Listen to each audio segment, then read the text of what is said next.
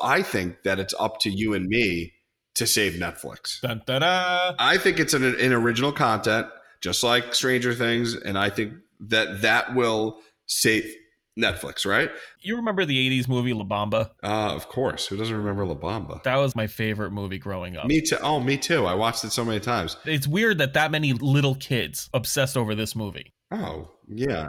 It's not really a kid's movie. No, not at all. I mean, I learned that planes could actually crash through that movie. You're about to learn a lot more. Okay, I can't wait to hear this one. Bob Morales spent his adolescent years in the shadow of his younger brother, Richie Valens. Well, all that changed on February 3rd, 1959 in Cedar Lake, Iowa, when Bob chartered a small plane, disguised himself as an airline pilot, and ejected himself from the cockpit mid-flight while yelling, "Adios, losers!" Coming soon to Netflix, La Conspiracy. I am Brandon, and with me, as always, is... Greetings, this is Andy.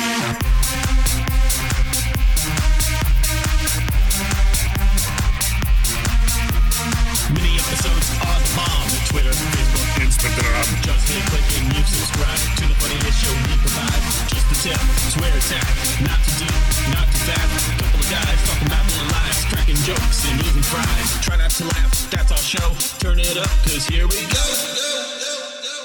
Do you know who my favorite chef is by any chance? Who is your favorite chef? So a lot of people like to think of like James Beard awarded chefs. They go out to eat. Obviously, we all love going out to eat. It's our favorite thing to do. My favorite chef is actually Chef Boyardee. Wait, Chef Boyardee. No. Chef Boyardee. Boyardee. Yeah. Like, as in the man on the can. Man on the can. That's my favorite chef. I usually think of you as the man on the can. Actually, I did go 3 times just before this, so I usually am the man on the can, but I feel better, so thank you for asking.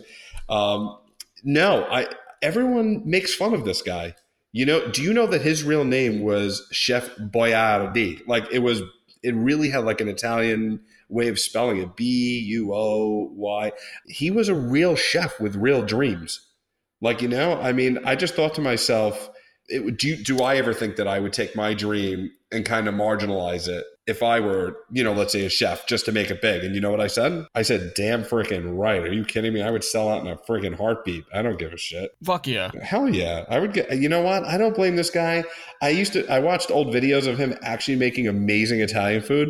And he's like, you know, he's a cook and he's like, I'm taking a time with this, you know? And now it's basically like a robot arm takes a can, shoves in any garbage that they can make. And it's like, I don't know, 5 seconds and the can is filled with crap. Like this was a real guy. And then you have no talent, like hacks kind of coming in and saying, this guy's got good stuff. What can we do to make it marginal but move really, really quick? I know, let's get everything we can in a can. Let's take all of his recipes, buy him out for like $5, which I guess back then was a big deal. We'll get all his recipes. We'll change it, marginalize it, throw it in cans, make like, how much money do you think that like Chef Boyardee crap has made over its lifetime? It's got to be over $1 billion. Easily over $1 billion. But my biggest question was, you know what? I'd sell out in half a second.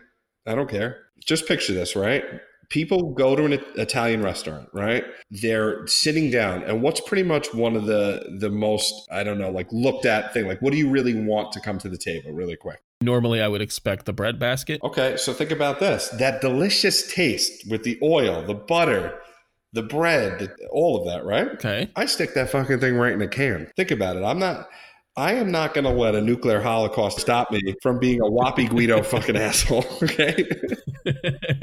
I want garlic bread in a can, okay? I call it garlic breadio. I think fucking garlic bread in a can sounds delicious. Thank you. Thank you. Think about if you can open up the can. I'm a big fan of garlic bread, and me too. Dude, I'll eat the shit out of that. Absolutely. I mean, I think about it. You take the bread out, it's dripping, it's soaking in this oil. So it's basically crumbling, but it's got this buttered, oily, drippy combo. The bread's already kind of like flash heated. So it's ready to go. It's in the juices. I mean, what do you think? What do you think about garlic breadio? You think I got a shot? I think you have more than a shot. I'd like to invest in this idea. And I will give you 1% for $1 million. Done. You didn't even think about it. You didn't even think about the feasibility of garlic bread in a can. I am not interested in the logistics of this whatsoever. Okay, so what do you got? What do you got? All right, so one of my favorite meals of the year that I look forward to is Thanksgiving.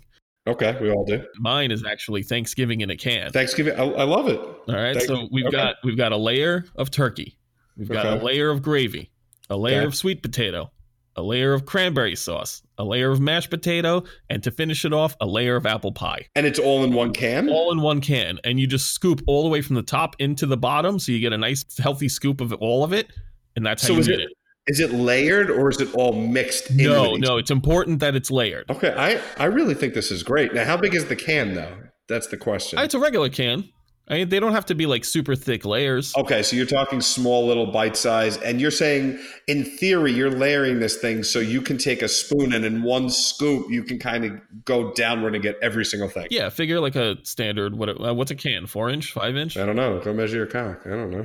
That's not a 2-inch can. Sorry. Yeah, I would say it's about 4 or 5 inch. Okay, so you think you can get this all into a 4 or 5 inch can? Totally. Yeah, I think for the 29-year-old guy that has his family's left him to go to Florida and he doesn't quite have a girlfriend because he plays too many video games. When he takes it out of the can, he could sadly cry the tears back into the can while he's eating it. The divorced guy who's all alone on Thanksgiving, reading a magazine and just can't cook for himself. Just open up a can of this shit. I actually think this is pretty good. And it's similar. It's funny that I had a similar, I guess we'd call it a turkey-based meal. So I guess we were both on the same turkey sense. Do I wait till last, or now do I bring in my turkey type? Let's put them head to head. Okay, let's put your turkey versus my turkey. But I don't know. I kind of like your turkey. But I'll throw that out there that I do like your Thanksgiving in a can. I'm a big fan. I would invest. Thank you. All right. So now I will do my turkey. So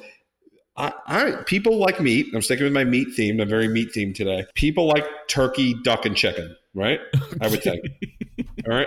So this popularity has soared. Everyone knows about turducken, right? Yeah. Everybody knows. But what if I think that it's time that we do turducken? Do you get it? Instead of turducken, turducken. So we take juicy pieces of the turkey, duck, and chicken and throw that thing right in a can. You could even throw that into soups. You could sell it as a formula to Campbell's. I mean, think about it. I'd like a nice cup of creamy turducken. I'd like turkey turducken soup. What do we think about that? It's similar theme. It's turkey based like yours. But I guess the thing is, it doesn't have to be Thanksgiving because yours is Thanksgiving in a can. You got the Thanksgiving market. Maybe I can get in the monthly guy meeting market, where guys all get together at the Moose Lodge, Elk Lodge, and they want turkey, duck, and chicken in a can. What do you think? I think that could work. I think we got turducken and Thanksgiving in a can. I think we're nailing this. We're cornering the market. Do you remember when BMG Music Club started and they used to mail you CDs that you didn't want? I could totally see you being suckered into like a penny for the first one and then $25.99 for another CD, but you got the first one for a penny. You're telling me. I don't remember what that first CD was. I think it was actually an Anthrax live CD, but after that, I was getting the worst garbage. I was getting Yanni, Sheryl Crow, fucking you name it. It was just, I didn't want any of it and I didn't know what to do. And I remember like telling my dad, I'm like, this is weird. I don't remember subscribing to this. And he's like, well, just fucking mail them back. He thought you could just mail it back and that was good enough. We literally mailed it back with a letter in there that says, please stop mailing these to our house. Is that net neutrality? I don't know. I'm not sure. Yeah, but porn sites and stuff like that. Like they don't want to outlaw it, but they're basically going to say that like if you want it, you're going to have to pay a fee. Oh, no. Oh, no. That's on the same level as taking away our gun. Andy, let me tell you something. I have never been an activist for anything in my life, okay? I am telling you, if that were to happen, I would devote my life. I would quit whatever I'm doing. Even if I had to quit this show, okay? I would take hours and days, almost like basically like a war room for getting a president elected, right? And I would take that much dedication and I would literally form like a society and get people to pick up arms even. You cannot, under any circumstance, take away our free porn. And let me tell you, this country is glued together because of free porn. That's what literally keeps guys sane, okay, and not going nuts, is the free porn. So free porn is actually as American as apple pie, if you really think about it. I'm inspired right now. Yeah, that's my Emancipation Proclamation. Rocky will always be in my heart as a special movie. But I don't know if you noticed, one of the Rocky movies, it has Rocky at a restaurant. This is in Philly, obviously. He's running. I think a that restaurant. was like the sixth one, I believe. Correct. It was after 5. I think it was just called. It wasn't Balboa. Was it called Balboa? Maybe. Doesn't matter. It doesn't matter. It doesn't really matter. But he's talking to the guests and he's there, and then it's not much about the movie, but what if we made the whole video or movie about Rocky running the restaurant? I just think watching Stallone walk around talking with guests, going in the back, seeing how he's ordering, seeing how the dishes are getting clean. Watching Sly do his inventory. Well, I had 2 cans of tomato sauce, but I got how many cans of tomato sauce do you need around here? Mickey, is anybody over here to help me do inventory? So what I found good about Rocky, or funny about Rocky, is he never quite understood social cues. So it's almost like Asperger's, where you don't quite get socially and what you should do and not do. So I could picture Rocky bringing food to the table, asking the couple how everything is, and then just sitting there watching them and not actually leaving.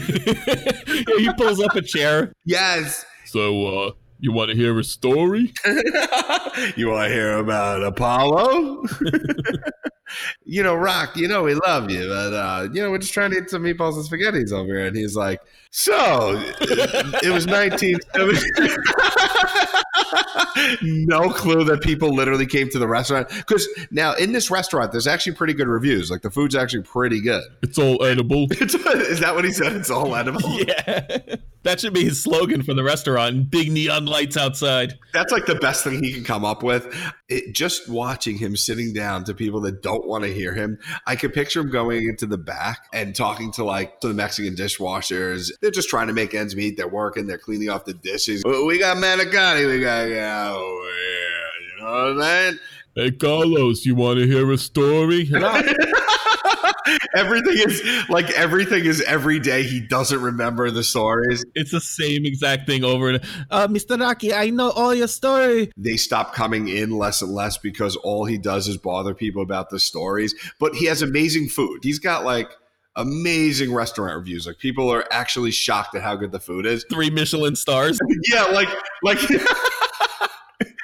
he's literally one of the only restaurants in Philly with Michelin stars, but he fucks it up. He can't leave people the fuck alone during their meals. Like, he just refuses to leave them alone.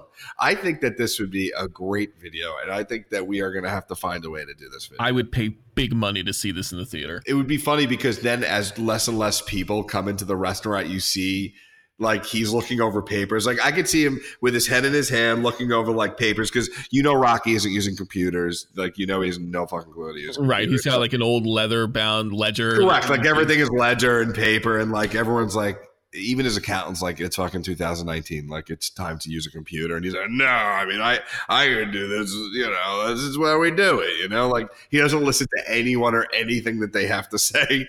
So he's sitting there futzing over his paperwork. And he's like, I don't know what's going on here. I mean, we're losing money left and right. And everyone's trying to tell him to just shut the fuck up and let the meal, he's got a good thing going for him, and let the meal speak for itself and get the fuck out.